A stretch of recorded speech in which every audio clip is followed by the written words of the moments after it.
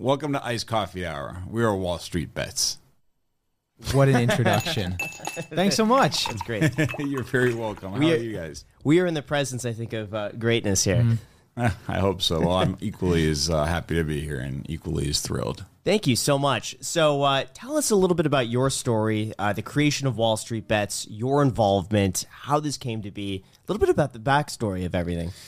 So I started Wall Street Bets about 10 years ago, give or take, right? Like I've been a serial entrepreneur my whole life. Right out of college, I've had some really successful companies. I've had some big flops, right? But one of the companies that I sold ended up being a paper millionaire company, right? Like it was just this great deal. It was the first one that I'd started from college, and it turned out that a lot of those papers ended up being useless, right? So I was like, all right, clearly I'm missing a finance component. Mm-hmm. Started getting the finance, studying it. You know, I got myself a job at a big multinational bank and making decent money. I'm like, all right, cool. I'm going to keep my 401k. I'm going to do my typical retirement, but I'm going to put my extra money to work, right? And so looking for places online that was conducive to higher risk trading, right? Like for these things that I can win the lottery overnight and just retire happy. But there was no place like that. It was either like conventional, diversified, low commission ETF type investing or professional traders, right? These are people that just do like look at charts all day long. And I just wanted to have some fun. So I started Wall Street Bets. Now, when you mean you started Wall Street Bets, we're talking about the subreddit. Correct. On Reddit? Well, it was a whole so it was a subreddit on Reddit. That's correct. Yeah. And the, what do you call it? Twitter account, YouTube. You know, like the platforms. There was a lot of different ones. I wasn't sure which one was going to be the one that was going to grow, right? And so the subreddit was the one that ended up just organically growing, right? Like people often ask me, "How did you grow it so much?" And it was just people were interested in it, right? Like it was. Now, why create a community? Why wouldn't this just be you having fun by yourself, maybe with some buddies and texting back and forth a little bit? Why create a community around that? Because I don't know what I'm doing, right? Like I know what the stocks are. I know what the stock market is. And I started looking at stock options. I'm like, these are cool, right? Like they go up and down really fast with really little money. So I'm hoping somebody can give me some tips, right? Like it was just wanting to learn and also wanting to share that with somebody. And Wall Street Bets ended up attracting a perfect mix of both, well, not professionals, but people that really know what they're doing and people that really want to learn what they're doing, and made a wonderful combination. Right. So you were just looking for high-risk places to put your money in, and you were doing YOLO bets and stuff like that, and then you wanted to make a community around it? Effectively? Yeah. I mean, I don't know which one, it was a chicken or the egg situation, but I wanted to do high risk. It wasn't like so much YOLO bet. It was, I want to get rich quick, right? Which requires YOLO. You know, like risk and return are the same thing. And so if I'm going to get a scratch off lottery ticket, this is at least more fun. I can do it from my phone. Back in the day, there wasn't commission free. They were just low commission brokers that were just starting to kick out. So it was like, oh, cool. This is a couple bucks. Like when I first invested in the stock market, it was $30 to buy shares and $30 to sell them. Yeah. What brokerage is that? That was, I don't remember, but I was using like Wackovia's, but it was called Wachovia. Now it's Wells Fargo. Yeah. It was acquired multiple times, but it was just through like the bank. We have to call up a guy on the phone. Right? Like, Jim, place this trade for me. That's pretty much how it was. But then the broker that I used to use a lot was Options House, which then turned into E-Trade. But it was just, like eventually when I start off with a little capital, I have this rule called pattern day trader. You need to have 25 grand in order to do multiple trade, like lots of day trades. And I didn't have 25 grand. So I was like, I'm going to use this broker, and then I'm going to get that broker, and then I'm going to use that broker, so that every time I open a new, there's no rule that says how many brokers you can have. So right. And it's something that people still do today. That's crazy. At the time, was that a sizable amount of money for you that you were, putting in, call options and stuff like that? I was probably putting a couple thousand. Like I think I might have funded the account with either 10 or 20 grand, right? But it was just, all right, let's see what I'm willing to do. Like anything over 25, I think that was just a psychological barrier. And the word pattern day trader, I was like, man, I have to click more little boxes. It says I really need to know what I'm doing. I'm going to get into like above my water. But yeah, like in the fluctuations that take place when you when you're taking such high risk trades, especially with stock options, like I would make 20 grand and then I would lose 40 grand and I would like refill the machine with more money. Very appropriate now that I'm in Vegas. I'm like, okay, game over, and like play again and then just keep going up. And probably ended up breaking even, probably lost money during the first few years, but it was just a wild, great learning experience. How much were you making back then? You're working full time, right? Yeah, I was probably making 150 grand. Okay. So, and I was single. I didn't have, you know, any dependents. Like I had a nice car, but I preferred to take the metro to work, right? So like my expenses were pretty much rent, right? And I could afford to take whatever risk I wanted to. But at the same time, were you also investing in like, you know, ETFs and stuff like that? No. Well, sorry. In my Roth IRA, like so you in had my a Roth retirement IRA. account, yeah. That was through my employer. They do the whole matching thing or whatever. But everything on top of that was just I would do stock options on the S&P. I would do stock options on Nasdaq. Yeah. What was community like back then? At what point did it grow to like the first 10,000 people, or the point where you knew that this is its own community separate from everything else? There's a lot of moments throughout the time. So, like, I start this thing off, and first I register, right? Then I take a few months kind of trying to decide exactly how it's going to look and what it's going to be about. And then I finally announce it like 5-6 months later. And on similar subreddits and on my Twitter with 6 followers and on whatever. And people started showing up, and it would double in size pretty much every year, right? So, like, maybe from 1,000 to 2 to 4 to 8. And then very soon you're at like 500,000. It turns to 1 million, right? Like you start doubling things, they really grow fast. But it was immediately apparent when I could see kind of like the curve of the growth. And then there were moments where we say, we've made it, right? I remember it was April Fools of 2015, I believe. Me and the other mods were just real jokesters, right? Like we had this keep it fun and keep it simple. And so for April Fool's Day, one of the mods turned you can change the interface. You can make it look however you want. And he shifted the entire thing slightly so that it was just annoying, where it made you think your screen was off, and it would like Windows 95 type icons, and it had these twirling.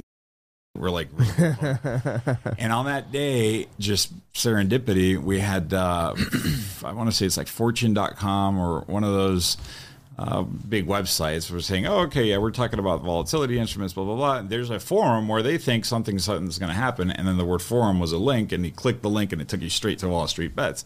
So we were all excited because finally somebody saw Wall Street Bets, right? But we were twice as thrilled about the fact that this was on April Fool's. So we can just imagine the number of people sitting at work reading Fortune, clicking the link and being greeted by these non-safe for work.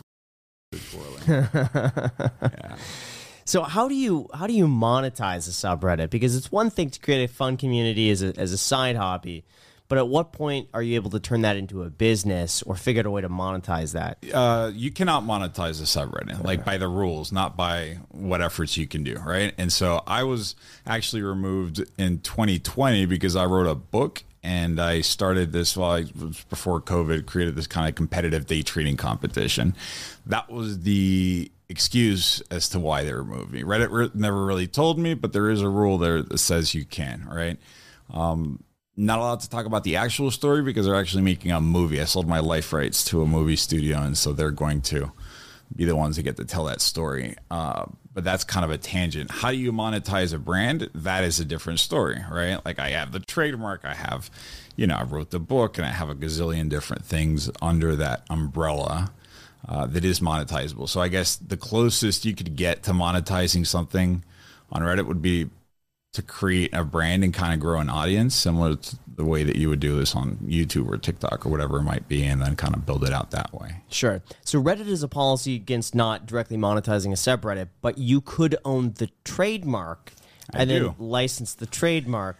Yeah, so it's like a way around it. No. This is something I've spent a ton of time on this, right? Like, it's really strange because you can have Coca-Cola or Under Armour or whatever brand you want, like that monetize it and then come to Reddit and they say, hey, this is my brand. We'd like to be able to grow the community and get them involved and monetize this component of it, right? But if you start from scratch and say, this is my brand, or you want to turn it into one, Then it gets kind of tricky. The rule is you cannot be paid to moderate. That's the actual rule, which in my case, or whatever, I'm not going to talk about my case, but that's, that's the rule that's in place.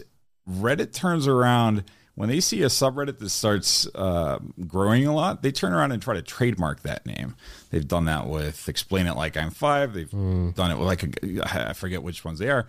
I know this because currently in a battle with Reddit, they're not happy with my trademark of WallStreetBets, right? But it is kind of a really weird thing. I don't think Reddit thought it through when they first started it. I've been watching them forever. When they were really small, they're like, oh, this is really cool. A lot of people come here, let's hold hands, kumbaya. And then they realize there's potential conflicts there. And if you have the trademark, specifically if you have the one that involves internet forums and chat rooms and all type of social networking, then it gets interesting. First, we have to thank our sponsor, Helix Sleep. So I actually recently bought a house, and I have to say, I am so grateful for my Helix Sleep mattress. Seriously, guys, I moved in without even having a fridge, without Wi-Fi, and without even having trash service, but I made sure I did not move in without my Helix Sleep mattress. Why didn't you just stay at Graham's? Well, that's besides the point, Alex. Plus, I slept like a baby. The magic behind it is their sleep quiz. See, Helix knows everyone sleeps different. So if you guys head over to helixsleep.com/coffee, you can take their sleep quiz in under 2 minutes and it will match you to the perfect mattress. When I took the quiz, I was actually matched with the Helix Plus, which is for plus size sleepers. That's the first time I've ever heard of any mattress made for plus size sleepers. So there really is a mattress out there for everyone. And they even have a 10-year warranty, and you can also sleep on the mattress 100 nights risk-free, because if you don't like it, they'll come and pick it up for you. But guys, I promise you will love it. So revolutionize the way that you sleep with a mattress made for you. Right now, they're actually giving $200 off all mattress orders and 2 free pillows if you go to helixsleep.com/coffee. That's helixsleep.com/coffee. $200 off all mattress orders and 2 free pillows. That's right. helixsleep.com/coffee. Thank you so much, Helix, for sponsoring this episode. And back to the podcast. I'd almost imagine that Reddit now would have learned from those experiences and just made it like a terms of the agreement where, like, by signing here and making an account, you agree that anything you create on the site, it belongs to us. So I don't know if they would. Do you think that would discourage some people that are creating forums, though, from doing it? I don't think so at all, because I think the people that create forums never do it for the intention of making money. I think you were a perfect example of that. You just created because you wanted to do it. I don't think that would discourage anyone from being like, oh, well, I can't monetize it. I'm not going to make this community anymore. Yeah. And somebody else would.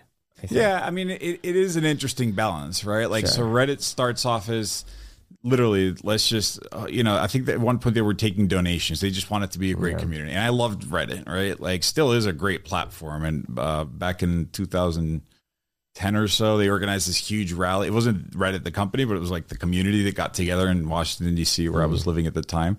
They got together like 100,000 people, and they filled up the National Mall, and they had this event with Stephen Colbert and the other guy, Jon Stewart, and they had a bunch of celebrities on it. It was like, wow, this is really, like, this is a huge deal, right? And so Reddit at that point kind of got involved with it.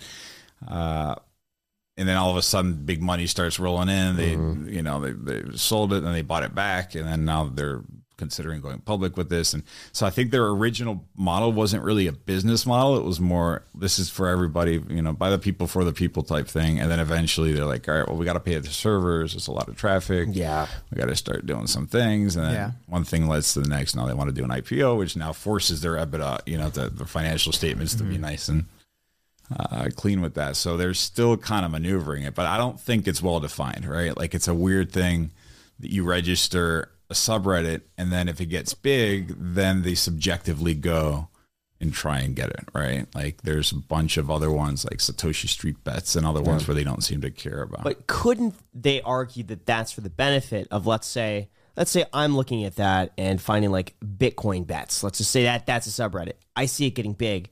I didn't create it, but I could go and register the trademark for that. Can't just any random person go and do that? So it's better for Reddit to do that than some rando. Yeah, look, I get that point. I understand they want to be able to protect it, right? Because especially if something gets big, like something like WallStreetBets, then that's pretty much a threat. Trademark laws, thankfully, they're relatively fair. All right. So when you all go to trademark someone, they're going to be like, well, show me that you've used it.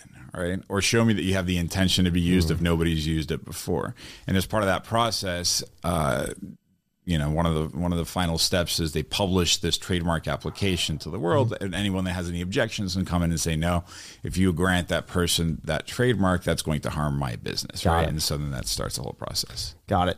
So what are your thoughts now about how Wall Street Bets has evolved? Do you think today it's the same feeling or the same intention as it was back when you started it, or do you think it's evolved and taken a life of its own and it's different from what you first had in mind?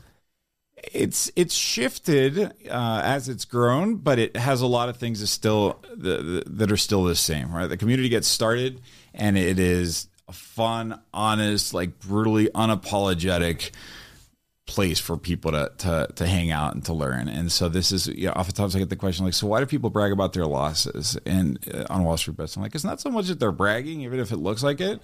Maybe there is a little bit of kind of flexing there, but it's more, this is real, all right? This is, in the real world, you both win and lose money. And in this case, I got my ass handed to me. So give me like a virtual hug, right? And same thing, like, look how much money I made, or sometimes look how much money I made, and then look how much I just lost it again. But this, let's have fun. It's just been no filter offensive a lot of the times, right? There's just a lot of locker room banter, right? It's been predominantly male for as long as I can remember. So that hasn't changed, but it's started shifting. Like some of the aspects of it, which I wasn't happy with and still aren't, is you have some of this unapologetic offensive speech turn into hate speech, right? And it becomes counterproductive. Or even though there's no political, like there's just, here we're talking about stocks or betting or whatever, we're not deviating from this, including politics, right? Just to make this nice silo of it. People do start deviating in that direction. So some of that, I think, is because it's grown so much, and so you have slightly less control. But the overall tone of fun, of really creative, really smart people that have come up. Wall Street Bets became real famous here with GameStop, right? But as you know, because you had a podcast about this a couple years ago, where these people took out infinite leverage, right? Like the infinite margin cheat code, right? And prior to that, they had done other stuff that was similar, like with the box spread. Like there's been really clever. These people come together and they say, let's exploit an inefficiency, and they do it well. That was right. That was Wall Street Bets, the Robinhood infinite money glitch. Wow, that was the original. I completely forgot about that. Yeah, that was like 2 years ago. Jeez, I love that guy. We had him on. So for those that are not aware, this guy found a loophole in Robinhood where I forget exactly how it worked, but he was taking on margin. I think he was selling options, or he was doing something with options and then selling those options. So Robinhood gave him a credit back. But because he still has that position, but he got a credit back, Robinhood then doubled his margin, and he was able to do it again. And then he would double his margin again. And so with like $2,000, he was able to get like $1.7 million worth of margin. And the downside with this is that it doesn't seem like, I would play it smart. Like, I think if you want $1.7 million worth of margin, at least do something where you have a high likelihood of making money, because you have to pay it back at some point, and they're going to learn about it. But it just seems so many people at that time were just making these ridiculous bets with like a 1 in 100 chance of like being big, and then they would lose it and just delete the app. And but you know what? Like, I guess we could kind of talk about this now. It's been 2 years. Robinhood, I hope I can talk about it. Anyway, Sure, go for it. My understanding is that Robinhood settled a lot of these cases for pennies on the dollar. So someone would owe like $2 million, and Robinhood would be like, hey, just we'll call it this amount. You could pay us off over time. We'll call it even. Like, they got out good.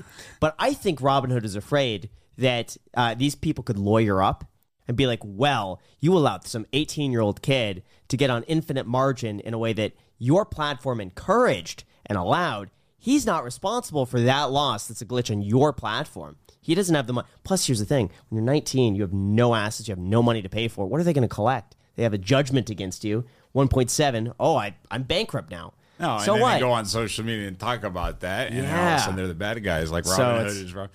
No, but you know what's interesting about that? So, Yeah. like, when part of when I started Wall Street Bets, I'm on the heels of the financial crisis, right? Like, I'd actually lost a job to the financial crisis, so to some extent, and I lived in D.C. where a lot of the Occupy Wall Street movement, so I had all these things fresh on my mind.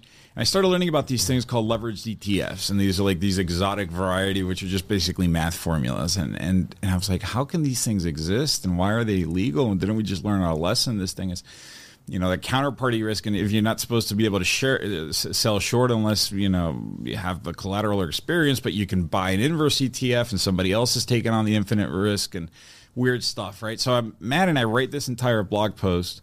And I was like, I'm going to publish this, and the whole world is going to be just as outraged as me. But first, we have to thank our sponsor, Ritual. Protein powders can be extremely intimidating, especially with their very confusing ingredients list and also just like the overall perception of them. But fortunately, Ritual is here to shake things up. But the truth is, we all need protein, and it's not just for building muscle.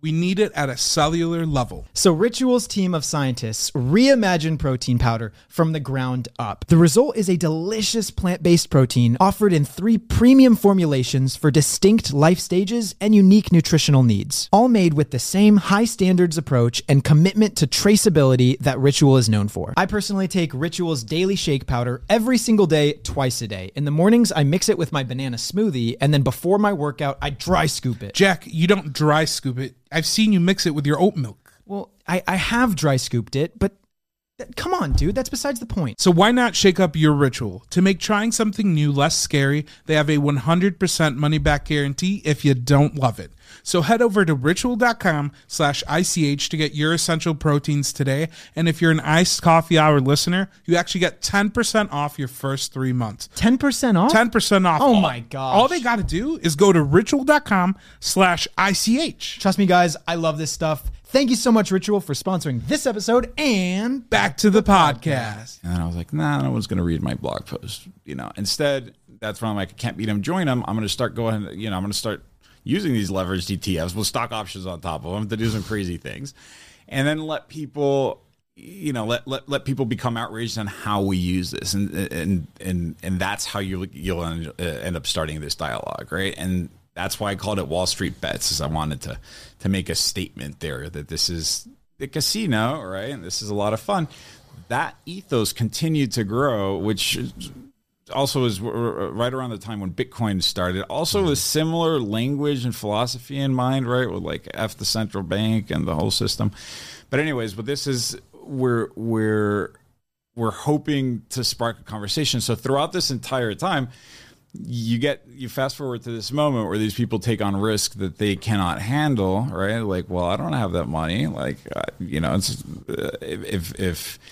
if the banks were able to do this in 2008, they didn't have the money and they got bailed out. It's like, well, then come get me. I don't have $1 million to see. This is now your problem. It's the typical, if you owe the bank $1, it's your problem. And if you owe them $1 million, it's theirs. Like this is kind of that. And that continued through today. And then obviously with GameStop and these other the philosophies. So Do you worry that it's leaning a little bit too much into gambling versus investing?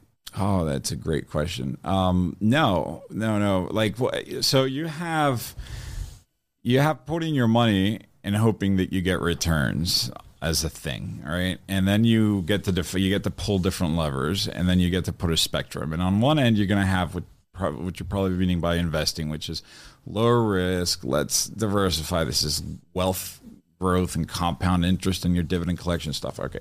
And then on the other hand, and then you can start doing some higher risk things, maybe actually picking out your own portfolio, individually taking stocks and whatever it is, and continue working your way up. As risk starts increasing, so is your potential return, obviously. And then you have what we're calling gambling, right? Which is ultra high risk, right? Like low probability, but really high impact, potentially, speculation. So there is your spectrum, and along the way, everybody is guessing, right? Like Warren Buffett obviously is a great investor, but he gets it wrong sometimes too, right? Like the airlines and COVID was a great example with it. So he takes his little loss and whatever and call it a day, but his approach is one that requires decades.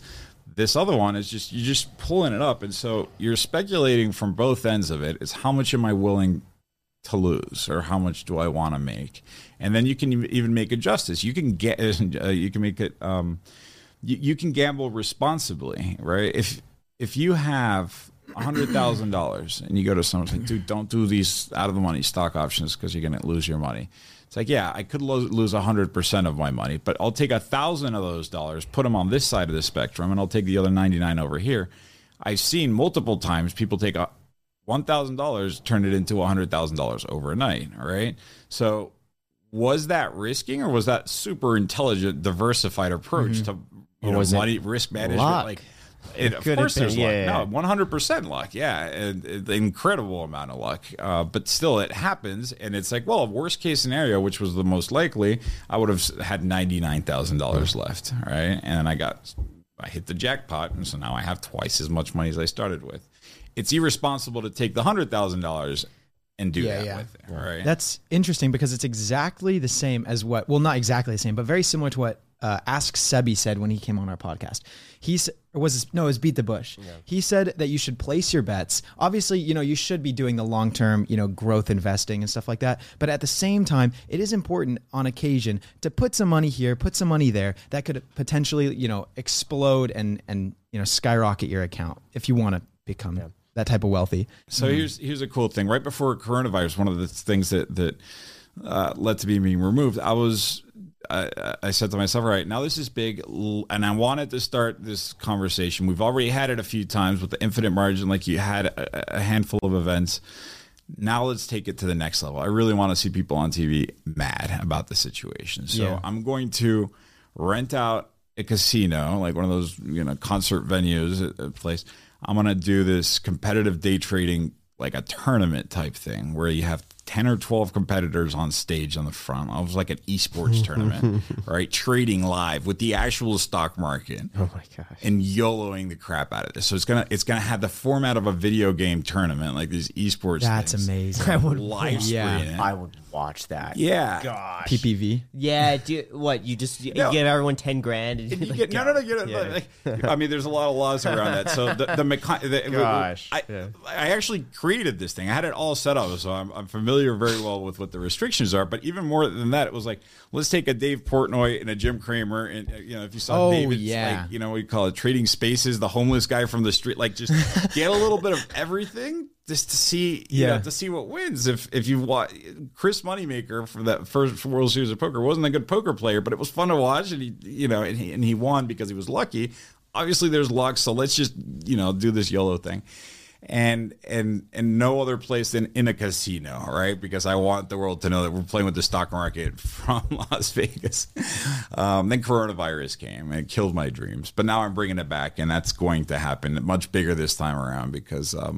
I just see some opportunities opened up. I want an invite to that. I want to see that. Sounds in incredible. person. Yeah, absolutely. So how do you feel Wall Street Bets has changed investing? Because I think very much it's shifted away. It almost seems like now people are no longer interested in safe fundamental stocks because they're like, why would I wait a year to make 7% when all of these other people are trading momentum stocks now or meme stocks, and they're making that in a few hours?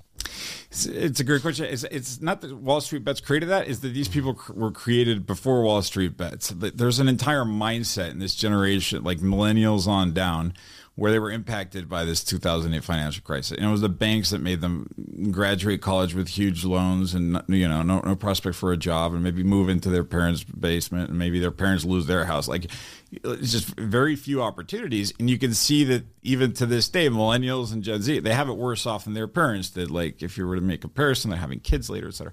So you have this kind of distrust to the system, this mindset that starts creating like this gig economy that leads to Uber or whatever, becoming influencers online. Let's hustle. Let's try to make some money on the side because I have to fend for myself, right? So that mentality starts creating itself right there.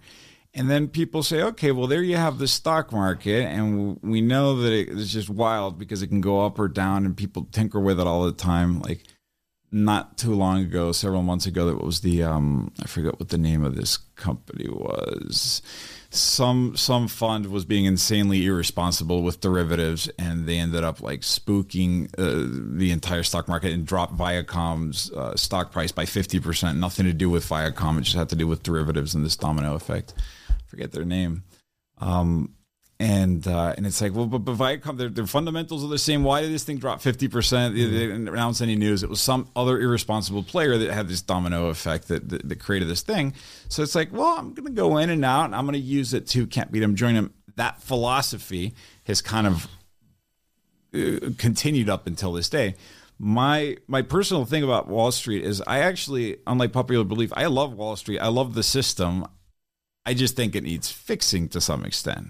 All right, like the purpose for these things existing is to raise capital for companies. All right, people forget about that. But the other, just a couple of weeks ago, I had a Reuters journalist say, "Hey, AMC, the stock is up because everyone's talking about this thing, and the CEO just announced they're going to do an additional offering. And in the prospectus, it says these stocks are not worth what you say, what people are paying for them." So he admits that he's scamming people. And then he says there's going to be a larger supply, thereby supposedly reducing the price. And then people still bought it, and the price even went higher. Like, what's happening here? Isn't this crazy? Do you worry that it's ever going in the direction of being like a pump and dump where everyone collectively gets together and say, hey, we like this stock, we're just going to buy it up, and if all of us buy $1,000 worth, we could influence the price this much, and we just got to sell? I do. It's not that I worry that it's going to happen. It's more I'd like it to not turn into the conversation, because then it's not productive anymore, and then it's actually counterproductive to the system, right? Like, one of the greatest things about the market is price discovery. So more people that are in it, the more efficient that process can be. So I think that that if you have people thinking they're going to make a quick buck by pushing the prices around, then I'd like for that to not happen. But it cannot happen that easily. What we saw with GameStop is so much more than just a pump and dump. Like, it's easy to say these guys like the stock and these guys were shorting it a lot, and it was a short squeeze, and it was just very sophisticated surgical maneuver with luck and all these different things. They try that with Apple or whatever, it's not going to happen. They try that with penny stocks, that will, right? But that was one of the reasons why when I started WallStreetBets, it was like no penny stocks, because that's too easy. And then eventually we ended up increasing the bar to, I forget it was both the stock price and the market cap amount, just to prevent that kind of dialogue. It's not productive, and it's also going to get unwarranted attention. Yeah. Did you yourself get in on GameStop, AMC? No. No, I live in Mexico right now. And so ever since I moved in Mexico, moving money from my U.S. broker to Mexico and back, like, it's just such a pain in the butt. And then taxes become really complicated. So I stopped trading individual stocks and stock options since I got there in 2014. I now do like futures and Forex. Like, I do my bets where I can do it easily. Yeah. But no, Why'd you move to Mexico? And where'd you move from? I was in D.C., the last place. But in the U.S., I've lived in D.C., Chicago, like Salt Lake City, Utah. I've moved around a bit. I was actually born in Mexico, and I lived there until I was like 12, 13. Always wanted to go back. Opportunity popped up. Went down there for a litlittle bit, and I was like, I like it here. So I stayed. But you still do YOLO bets. Yeah. But with just futures and other things. I use different instruments. And do you can't use Robinhood anymore? I can. Do you use it?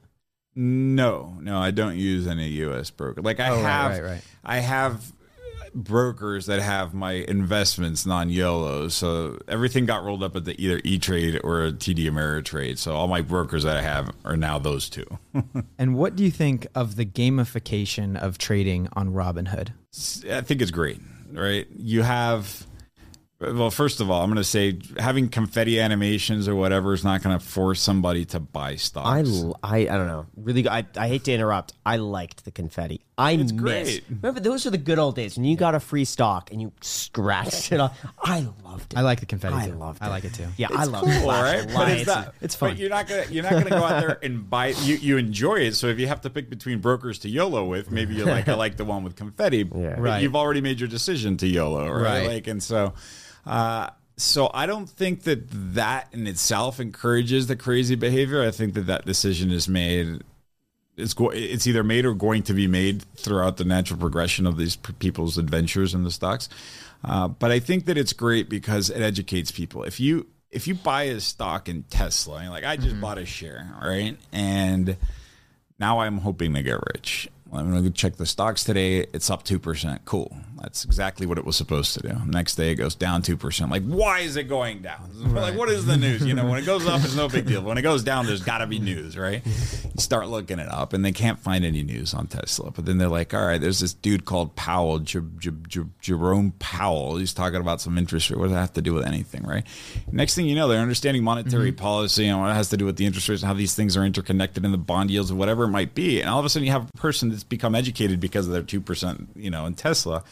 That's one example. Maybe it doesn't go that crazy, but once you have that stock in your thing, so the gamification process encourages that process. It's not scary. Right. There's confetti. Scratch your thing off. Click the button. In fact, Robinhood is funny because they stock options, which are trickier, or they can be trickier than regular stocks. Definitely they can be intimidating when you open an options chain on a regular broker and you have like a gazillion numbers that are flashing. Robinhood says, all right, you want a stock option? Sure, no problem. Do you think the stock's going to go up or down? Yeah, and then you answer with the arrow, with the color-coded arrow. It's like... So they make it so easy. Oh, yeah. Yeah, so they don't even have an option chain. It looks different. You like buy, sell, call, put. It's just like any other option chain. They explain it's just it like, so well. I have to say, I didn't understand options, but when you go through Robinhood, do you think it's going to go up or down? Down. When do you think it's going to go down? This date. How much do you think it's going to go down? This much. There you go. That's what you want. That's wonderful. You don't have to know Black-Scholes pricing model. Like it's cool because it's like, whoa, why did this thing go down so much, right? Like, or up so much, or whatever it is. And so that's cool because it encourages experimentation and fun and learning, and I think it's like a gateway drug for people that want to learn more. But are you concerned though? I think the problem with gamification is that from the SEC's perspective, Robinhood is gamifying a system that benefits the more the users trade. And generally, the more users trade, the more money they lose at Robinhood's benefit. Yeah. Do you think that there's any sort of conflict of interest there? No. Robinhood, I followed everything up until the losing at Robinhood's benefit. Yeah. Robinhood is indifferent as to whether you lose money. They will make their money from number of trades. Yes. Well, let me clarify that. Generally, the more people trade, the more likely they are to lose. Yes. So by Robinhood encouraging users to trade more at their benefit, statistically, people are more likely to lose money. There you go. So is there a perverse incentive? No, because... Well, first of all, there's a lot of criticism towards the encouraging. So the first thing is, how do they encourage a lot of trading? By making them free, right? And so then that takes us to this payment for order flow concept. And so then you're starting questioning execution of these things. And I don't, as a sub part of your question, I don't really care about, like, I don't think that payment for order flow is bad. The rules are such that the payment for order flow have to give you the same or better prices than you would on the exchange. So the prices themselves are good. This whole front running thing is like silly. I personally, I don't like payment for order for myself because I need a fast execution. I need pennies on the dollar. I do like charts. I'm more technical than meme stock or yellow type stuff. So I choose to pay a commission for my trades because that's what works for me. You take Keith Gill, it takes 50,000 grand and turn it into $50 million. Like, these guys don't care if you got stiffed a couple of cents on this thing because their approach is a different one that suits them. So on the payment for order flow standpoint, not really worried. Let's encourage a lot of activity out there. I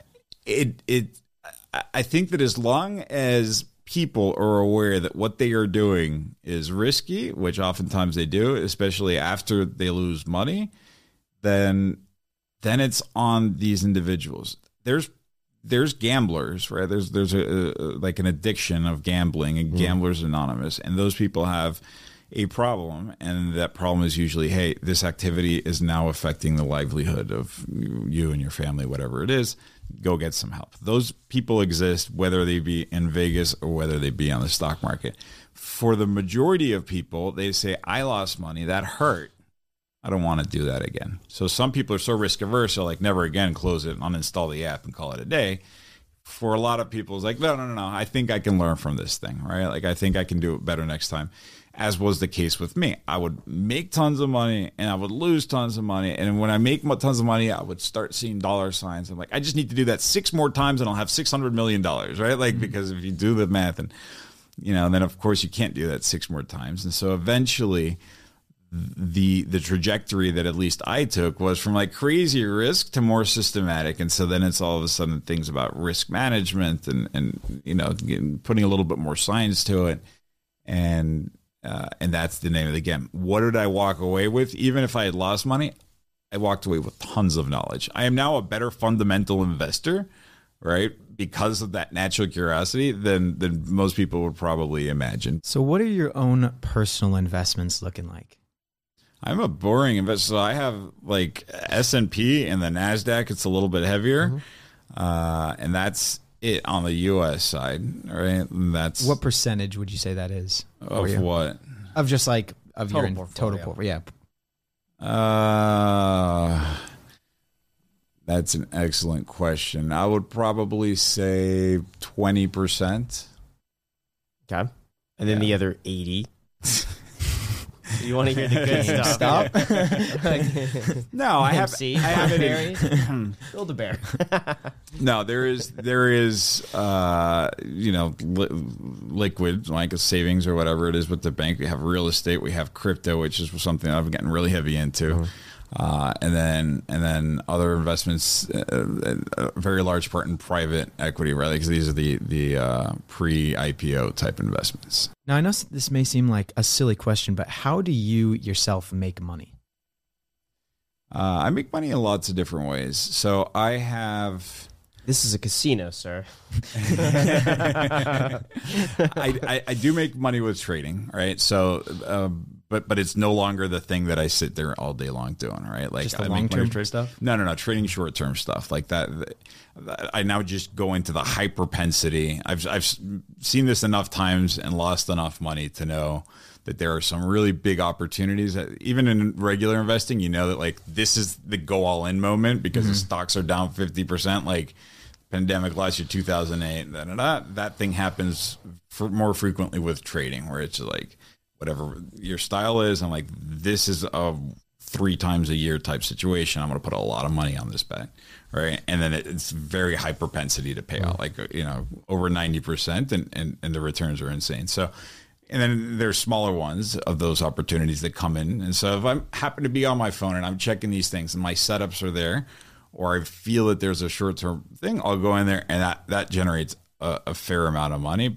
But I'll do that maybe anywhere between 1 to 4 times a month. That's all that it really takes to do that. And then, but that's boring, and I don't want to just do that all day long. So the things that I make money from is I do speaking arrangements. I wrote a book. I'm probably writing another one. I'm doing this Las Vegas thing.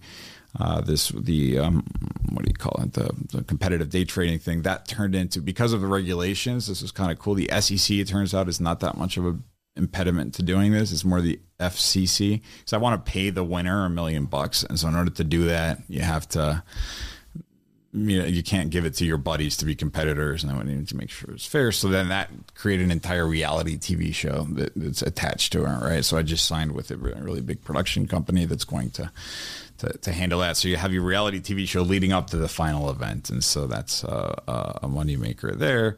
Like the movie that I created, making deals with the crypto is a good one. I've created, so I now getting big into crypto, but my passion is Wall Street, and I know that those two things are emerging. So I've created this platform that is combining crypto with regular stocks or traditional finance.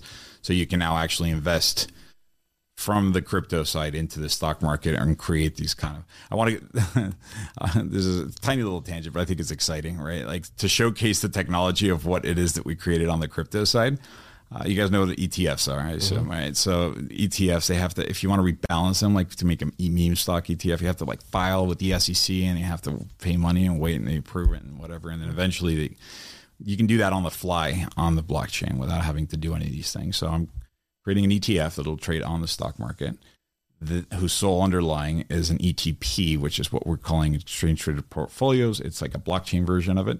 And that blockchain version ETF, all it does is it copies the greatest investment couple of our generation, Nancy Pelosi and company. I love that. Excellent. Like they're 20 mil in the stock market. They've proven they have 112% annualized return with 12% drawdown. They have really impeccable stats. You can now trade real time with that, and so That's But amazing. now, when you mean real time, aren't we seeing within a 30-day window? yeah. You won't be able to get their exact returns. Yeah. If they happen to have incredible luck with timing, because sometimes politicians can be really, really lucky with timing. Maybe you're not going to get that exact little bump, but you'll be able to get. I would love that. Honestly, we should be able to.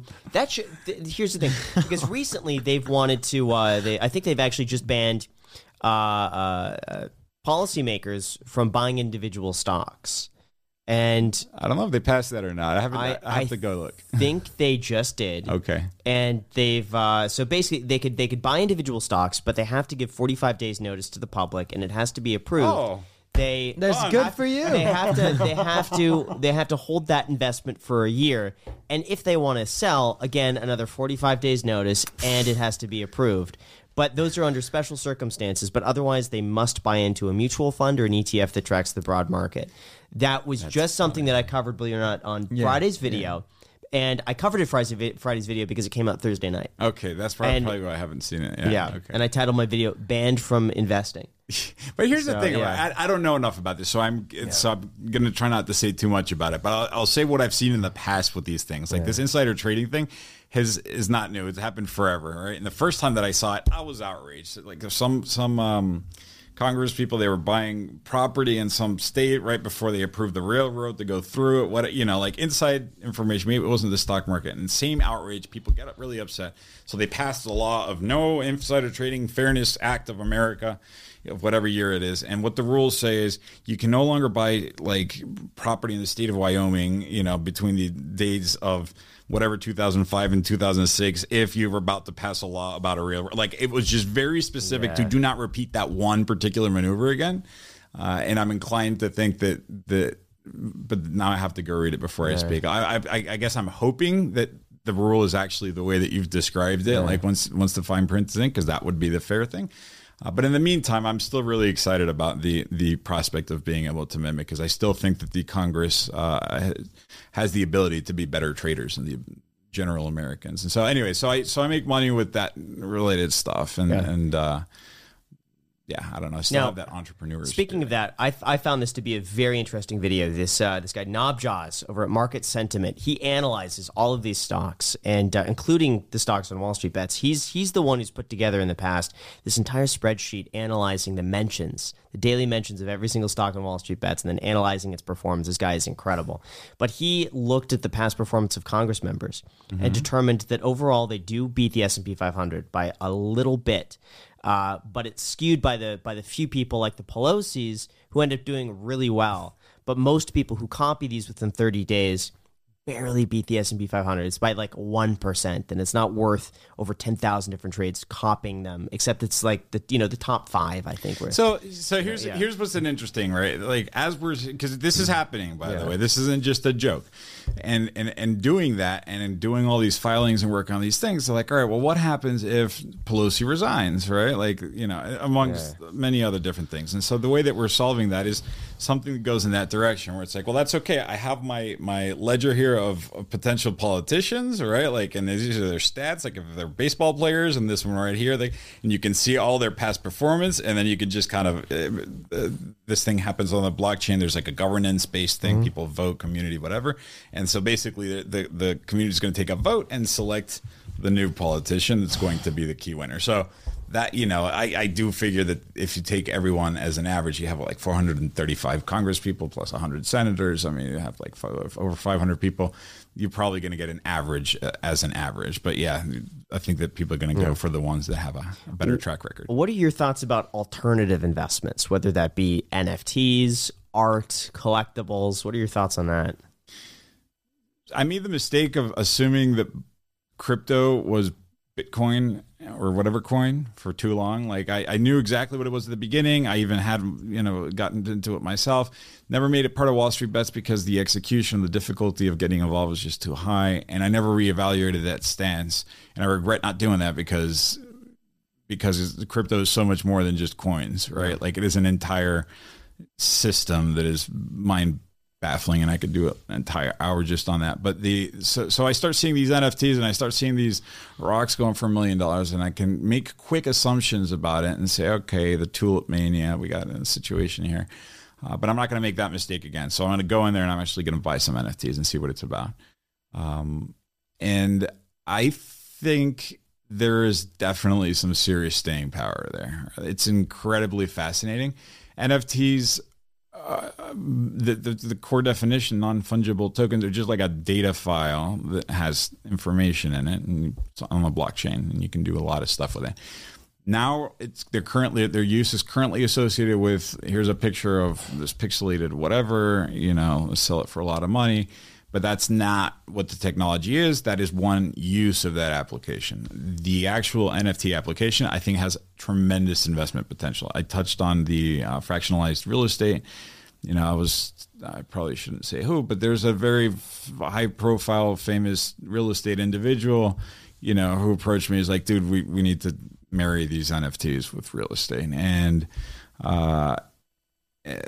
because I had this preconceived notion, I'm like, this is a really cool thing. People can just buy little pieces of it. You have the art. You have I drew my Picasso and I can sell it. I think that's really cool too. And then you have the other one that's currently in existence is the 10,000 pre-generated. Let's make a community and sell it to them. We're also in a heated situation where there's a lot of money flowing in, a lot of excitement. That's going to die off. There's going to be some stuff. But I was talking about regulation with, I could say who, Brittany Kaiser. She's like the whistleblower at Cambridge Analytica. We were talking about other crypto stuff, and she's got this. She's trying to get into the lobbying world, and she's got all these things registered. I'm like, why don't you give the office of the congressperson an NFT? You tell that congressperson, this NFT is programmed that it's going to give you every month $1 million to the owner of this NFT, so long as the mechanism by which you can receive that $1 million continues to be legal. Right? That's the rule, right? So it's like this automatic lobbying contraption where you don't have to call and wine and dine, whatever. People that are in the House of Representatives, specifically the 2-year term people, they just do campaigning all year long. Like, it's incredible. So you don't have to campaign anymore. Here's your money. Just make sure that you don't pass any laws that prevents that from happening, because then we don't want to break the law and we'll have to shut off your NFT. Like, cool stuff there. Thank you so much for coming on. Really, it was fantastic meeting you. Yeah, no, likewise. This was a lot of fun. This is probably the most prompt podcast we've ever done in terms of like starting right on time, ending right on time.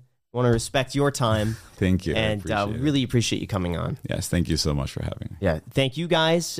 Make sure to subscribe. Oh, you want to tell them to hit the like button? You just got to hit the like button. Subscribe and make sure to get your free stock down below in the description. Thank you guys so much for watching, and until next time. Thanks. Cool. Awesome. Appreciate it. Thank you so much, man. I really appreciate that.